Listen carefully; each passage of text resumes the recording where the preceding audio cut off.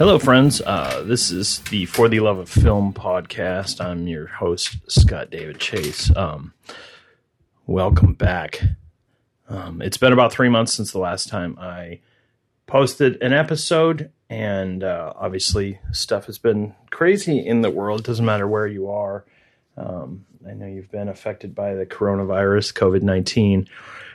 I had grand plans when movie theater shut down that I was going to start watching a ton of movies at home and doing regular posts and, trying to keep to the routine and put out new content. And then, that did not happen. Just getting through regular everyday life and starting a new relationship and trying to figure out health and stuff like that. I didn't watch a whole lot of movies in the last 3 months. I mean, I did watch some stuff, but it was sort of, I fell back a lot on revisiting old favorites. A lot of it was just sort of comfort watching. And I thought I was even going to keep a log of everything I watched at home. And I couldn't, I didn't really keep up with that. And I could go back and look at it, but I didn't necessarily I didn't have the desire to do that. I'm excited. The theaters are opening in about 2 weeks again, and I'm going to be cautious, but, to be honest, most of the time when I went to the theater before the pandemic hit the United States, there were not that many people in the theater anyways, maybe 5 or 6 other people, so maybe there'll be more because people are itching to do stuff, but I kind of doubt it, but we'll wait and see. There's not anything specific that I'm looking forward to other than Tenet, which, God, I'm drawing a complete blank on the director's name. But I've loved all of his films, really. It's Christopher Nolan. But just looking forward to going back to the movies. But so this little intro, I started a series with a friend of mine that this is the first episode of. And I had never seen any of the Harry Potter films. I've never read any of the books. And it was one of those things that I know it's beloved by so many people. And I didn't intentionally neglect it. It was just one of those things that I never got around to doing it. It came out at a time where I was in my early 20s, and particularly the first couple films are aimed at a younger audience, and I just didn't have an interest in watching them. So I didn't. And I also sort of the mentality that I have enough other stuff that I'm obsessed with that I didn't need to go seek it out. But, I'd always said, when I get some downtime or whatever, if I get a long chunk of time, maybe I'll sit about and watch them, since there's 8 films and, it's that series is done now. So I have a coworker, Emily Sheff, who is a big Harry Potter fan and was just surprised and bemused by the fact that I'd never seen any of them. So I decided it would be fun if I would sit and watch all of them. I'm doing them one at a time. And then Emily and I get together and talk about them, and she can kind of explain to me the ins and outs and her own personal take on the film. So this is the beginning of that series within this podcast. And it was fun doing this first episode. I definitely enjoy chatting with Emily anyways, so it was good to talk to her about something that she's passionate about. And, I love film, so it was a kind of a natural fit. So I'm curious to see where the series takes me, and both the film series and series of chats with Emily. So having said all that, here is the first episode of this little Harry Potter series that I'm doing with Emily Sheff. Enjoy. So this is for the Love of Film podcast. This is a special episode. This will be the first of 8, possibly 10, depending, because first of 8 episodes talking about the Harry Potter films. Right. Have you seen the Fantastic Beasts films? I've seen parts of them. Yeah. I'm less interested in those films because they're not really canon. Sure. I mean, they kind of are because she wrote one book, I think. Didn't she write both of them? She wrote think so. 2 I don't know. books? Well, I feel like I should know that, but I don't. I don't. So you had mentioned a disclaimer before. So Emily doesn't claim to be. I am not an expert. But nor do I speak for J.K. Rowling. She's done enough speaking for herself on her own in the last few weeks. Well, and that's an interesting thing too, because I know a couple of people are going to be like, "Oh, you're going to be doing a review of this. You know, are you going to talk about it?" I don't really. What has she been saying? I haven't seen anything. I'm not really on social media. Very like transphobic.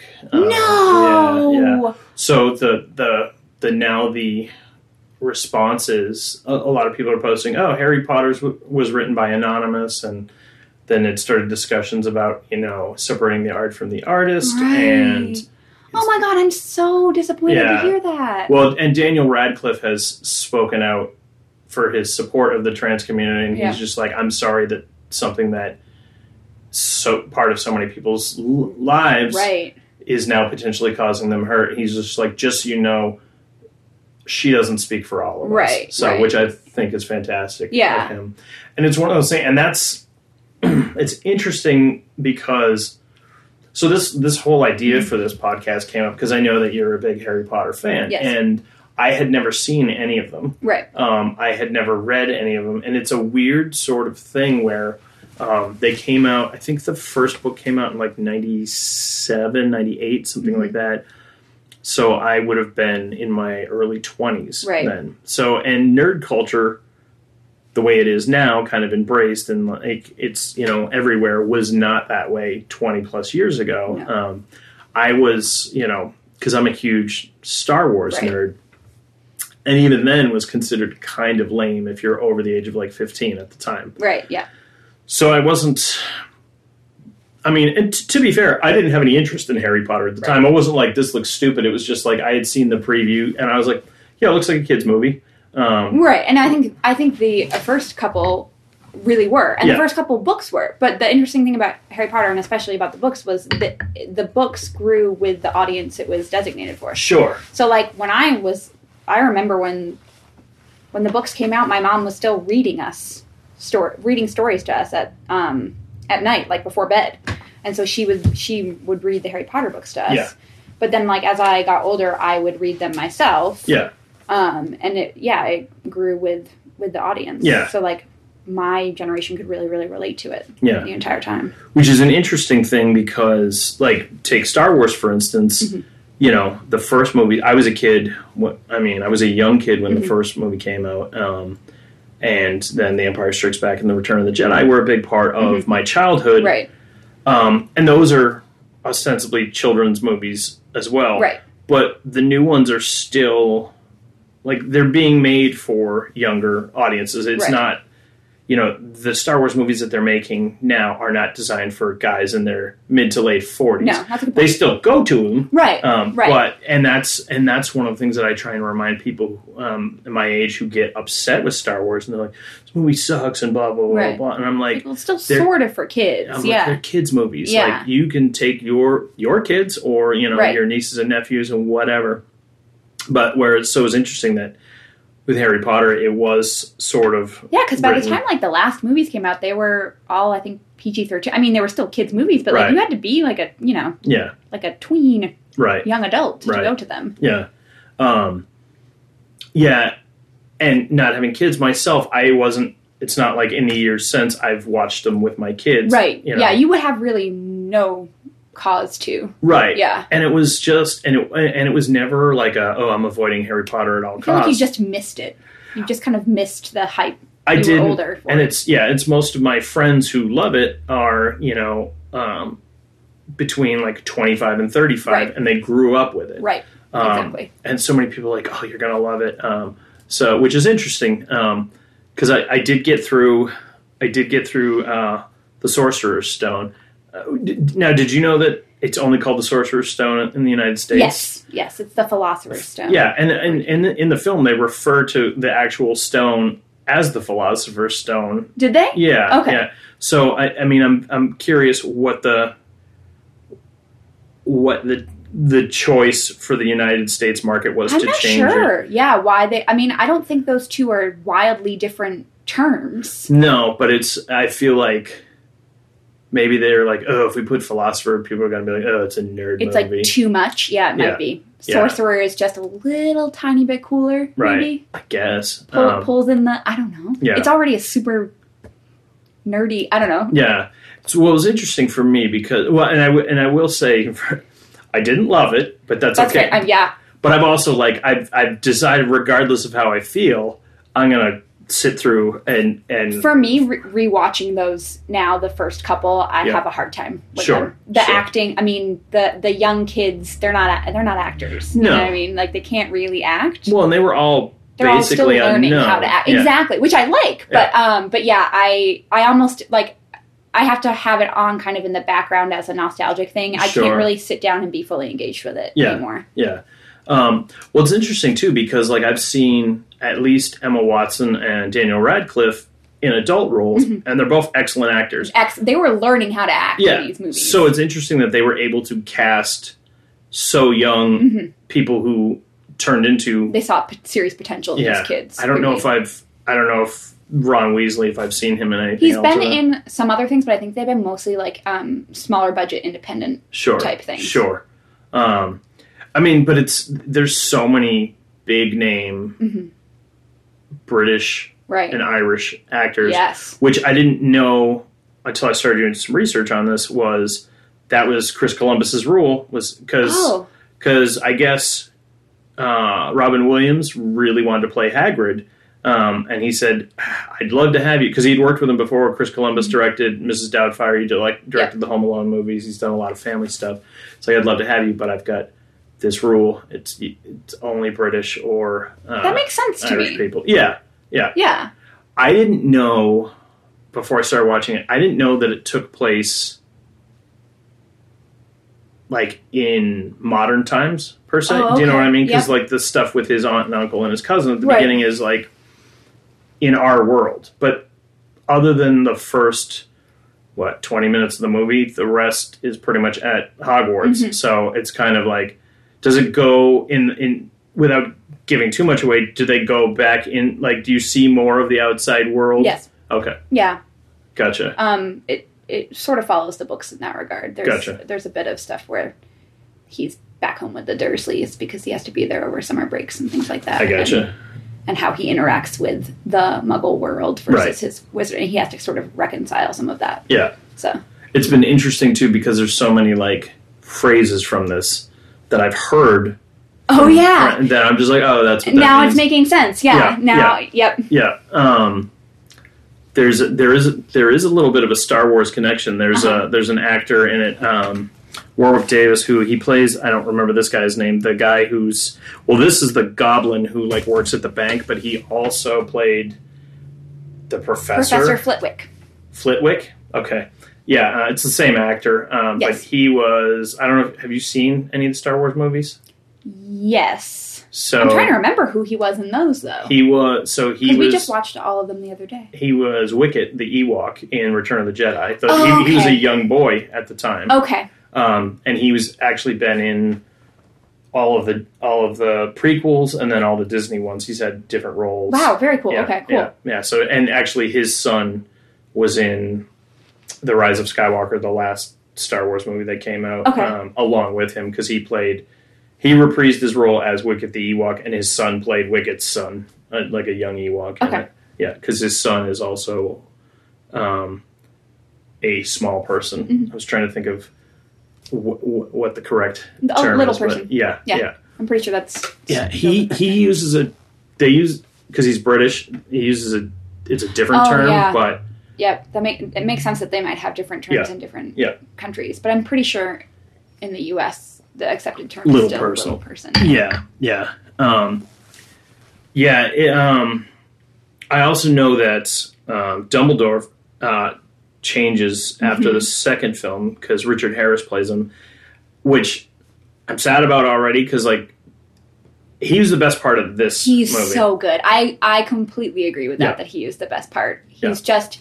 And especially from, and I know you haven't read the books, but from reading the books first before seeing all the movies, he is exactly how I imagined Dumbledore to be. He behaves the same way. Even just like the way he never really shouts. Like he's like, I remember even as a young kid watching those movies and being like, perfect casting. Yeah, I love his character. Yeah.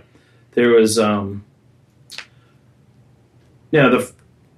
first time, well, you read the books beforehand, so it wouldn't be, and I forget, sorry if this is a spoiler, if you're listening to this and haven't seen the Harry Potter movies and I ruin anything for you, I don't care, because this movie's been out for 19 years. Shame on you for having not seen them, really. But, so the guy, I don't remember his name, it starts with a Q, the guy who turns out to be... Professor Quirrell? Yeah.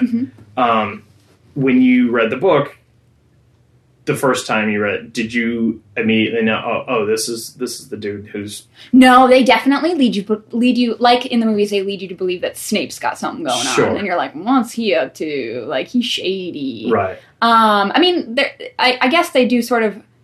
It also sort of, I guess, would have been hard as like a kid for me to really read into it so much. So I wonder, like, I know my mom read them all like before she read them to us, so I wonder if she was like, oh, what's going on with Quirrell and that turban or whatever. But yeah, for me, I was just like, Snape's shady. Yeah. I think part of it, obviously being older, watching it for the first time, but also having the benefit of, they've all been out. I mean, I think the last movie came out like 8 or 9 years ago, something like that. And knowing that Snape is through all of them, and that so many people hold Alan Rickman in such high regard for that role, that I was just like, this dude's obviously not the bad guy. Right. This is a setup. Yeah. But also, I was like, that one guy, Quirrell, I was just like, I haven't seen him in any of the posters or anything for anyone else, so I'm pretty sure this dude's up to some stuff. Yep, for sure. Yeah. Good deductive reasoning. I was also, I didn't read, it was weird because when they go into the forest with Hagrid as, like, punishment for being out and about. Right. It's interesting how so much stuff is introduced without much further explanation. They're like, oh, yeah, this is unicorn blood, and, that's Voldemort. Like, I don't know.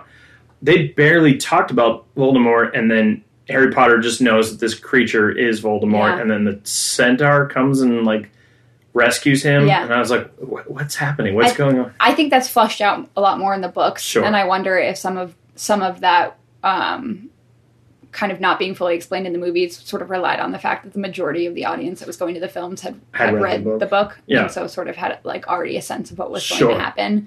And I think part of the Harry kind of immediately knowing that this is Voldemort stuff is, or at least is a relation to Voldemort, is the scar, the connection with his scar. Like, he, like, immediately was like, well, I'm in pain now. This is a bad thing, whatever I'm looking at. Yeah. Well, and they even said in this film that he got the scar from Voldemort.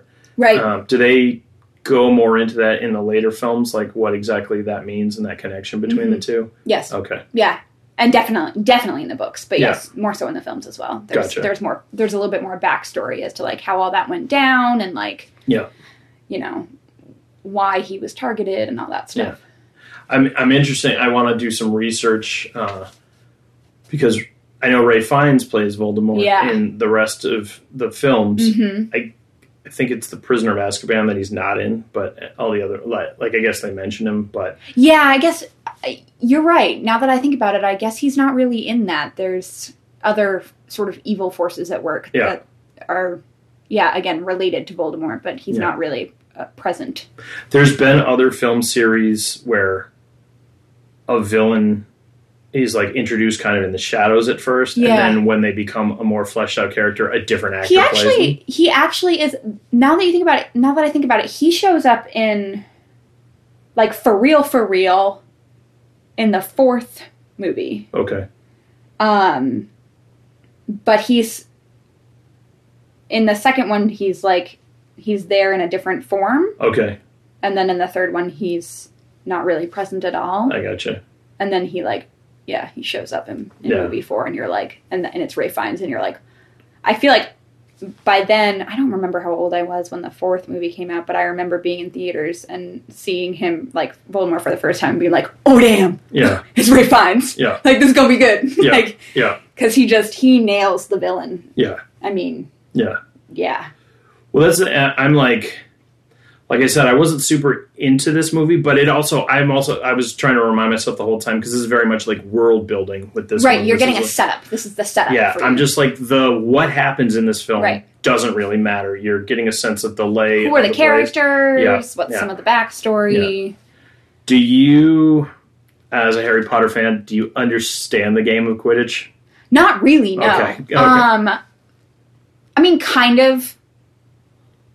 Yeah. Yeah, I guess not. Yeah, kind of. Because and admittedly, I'm not a sports fan. It's much better explained, I think, in the books as to sort of like what each ball is for and like how you score points. The point system, I don't think I ever fully got. Yeah. But I've just never been a numbers gal. So it's interesting, the whole points thing, because it was never like early on when the kids get assigned to the different houses. Yeah. Which that was one thing that I've always heard people be like, "Oh, what house are you?" Right. Yeah. And I was like, "What the fuck are you talking about?" But yeah. When like the kids get in trouble and they're like, "We're deducting 10 points," I was like, 10 points from what? What are you talking about? Like, it was never really explained. And at the end, where they're like, "Oh, we're going to give away the award for," I was like, "Oh, this is what the points for." But they were like, it's much more explained in the books too. That's a great thing about the books, is like there's so much more detail that like.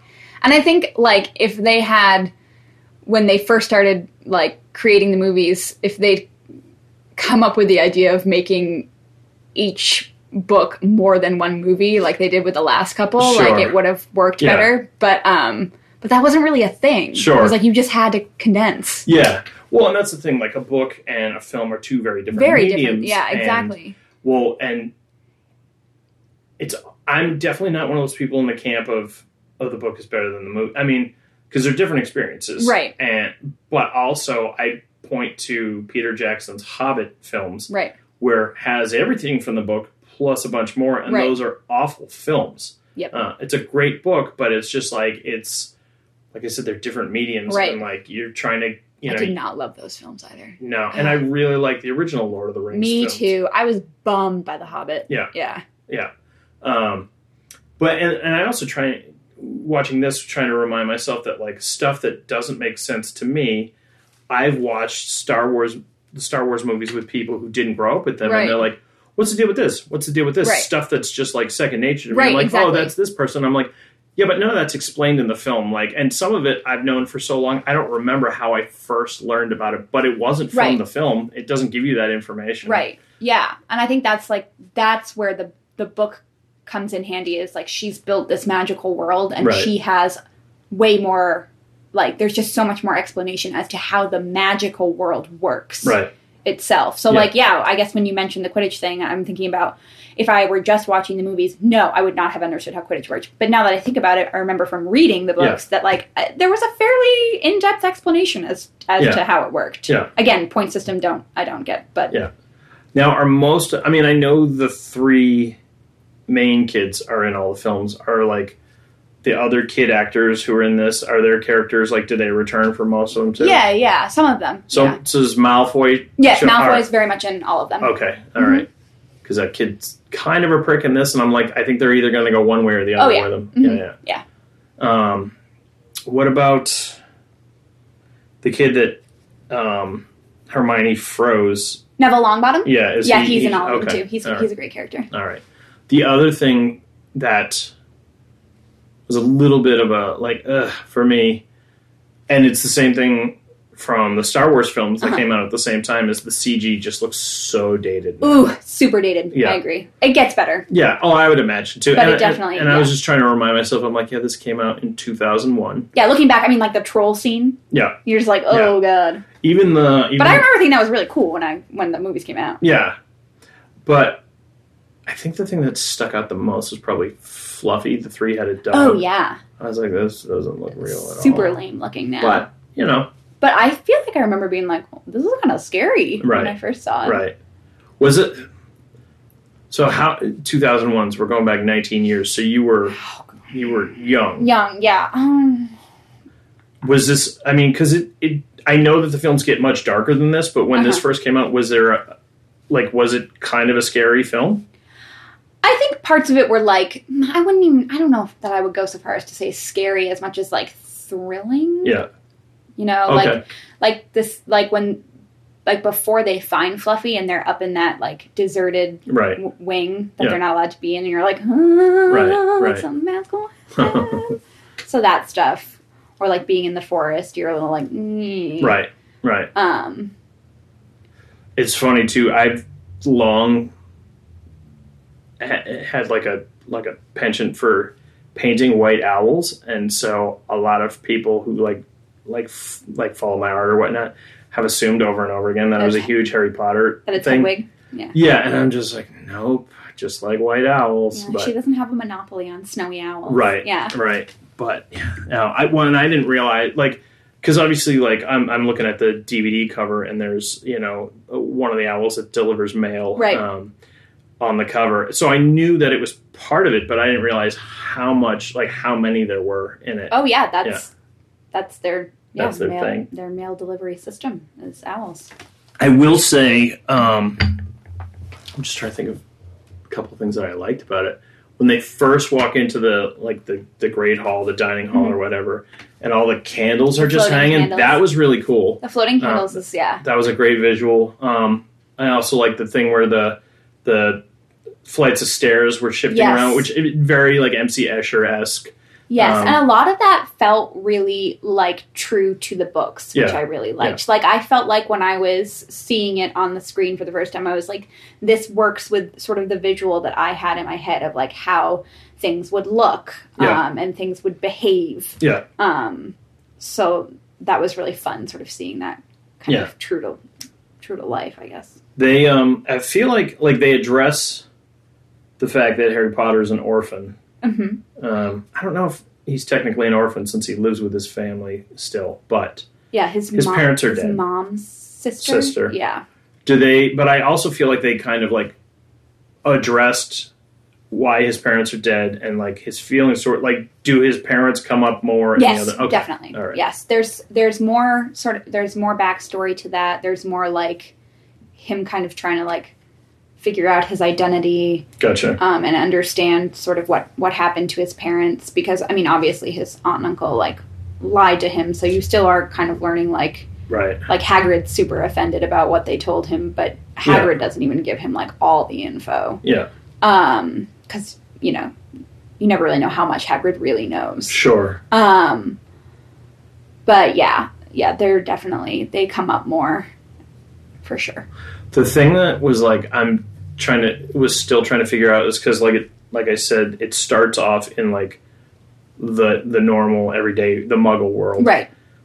But as soon as Harry's dropped into, Hogwarts and the Wizarding world, so much fantastical stuff that he would never have been privy to before, just doesn't seem bothered by it. Like when they first meet a dragon. He's like, oh, this is a dragon, right? Yeah.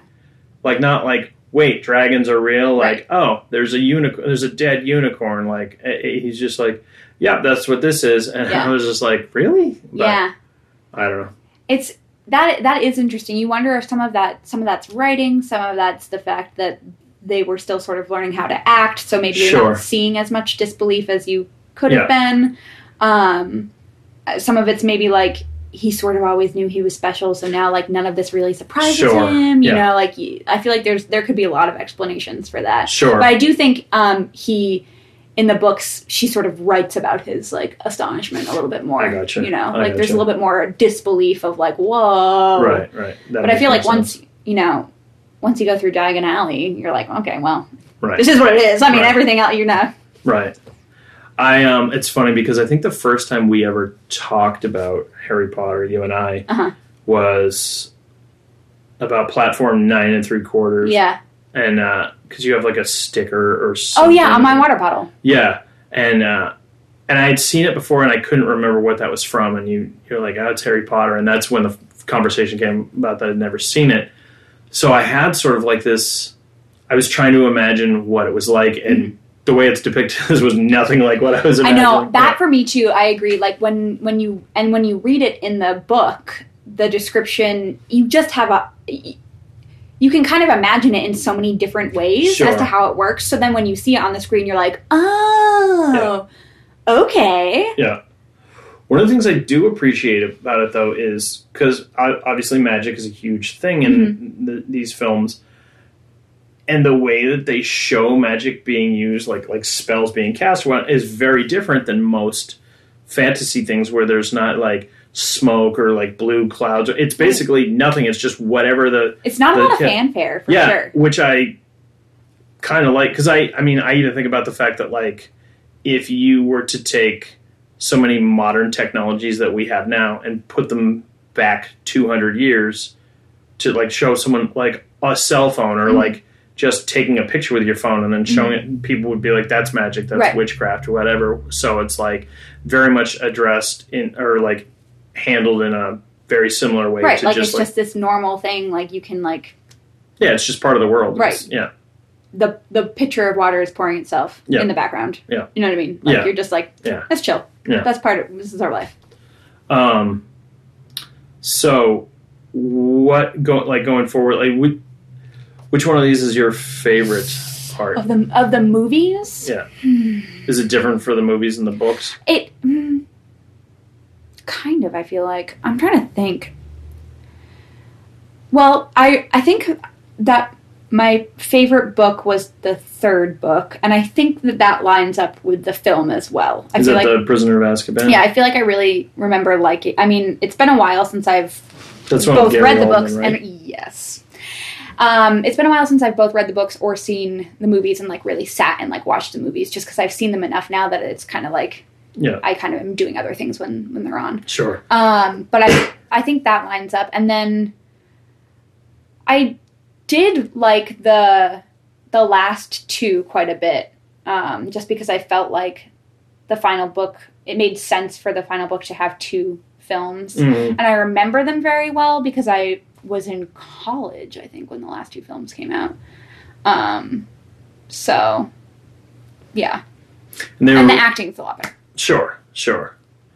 Well, I think also, this being the first film in the series, I mean, it differs certainly from Star Wars, right, in that it had an existing piece of media that it was drawing from. Right. So but it's also different from, say, the Marvel movies, because the Marvel has so much media to draw from. So much. But then...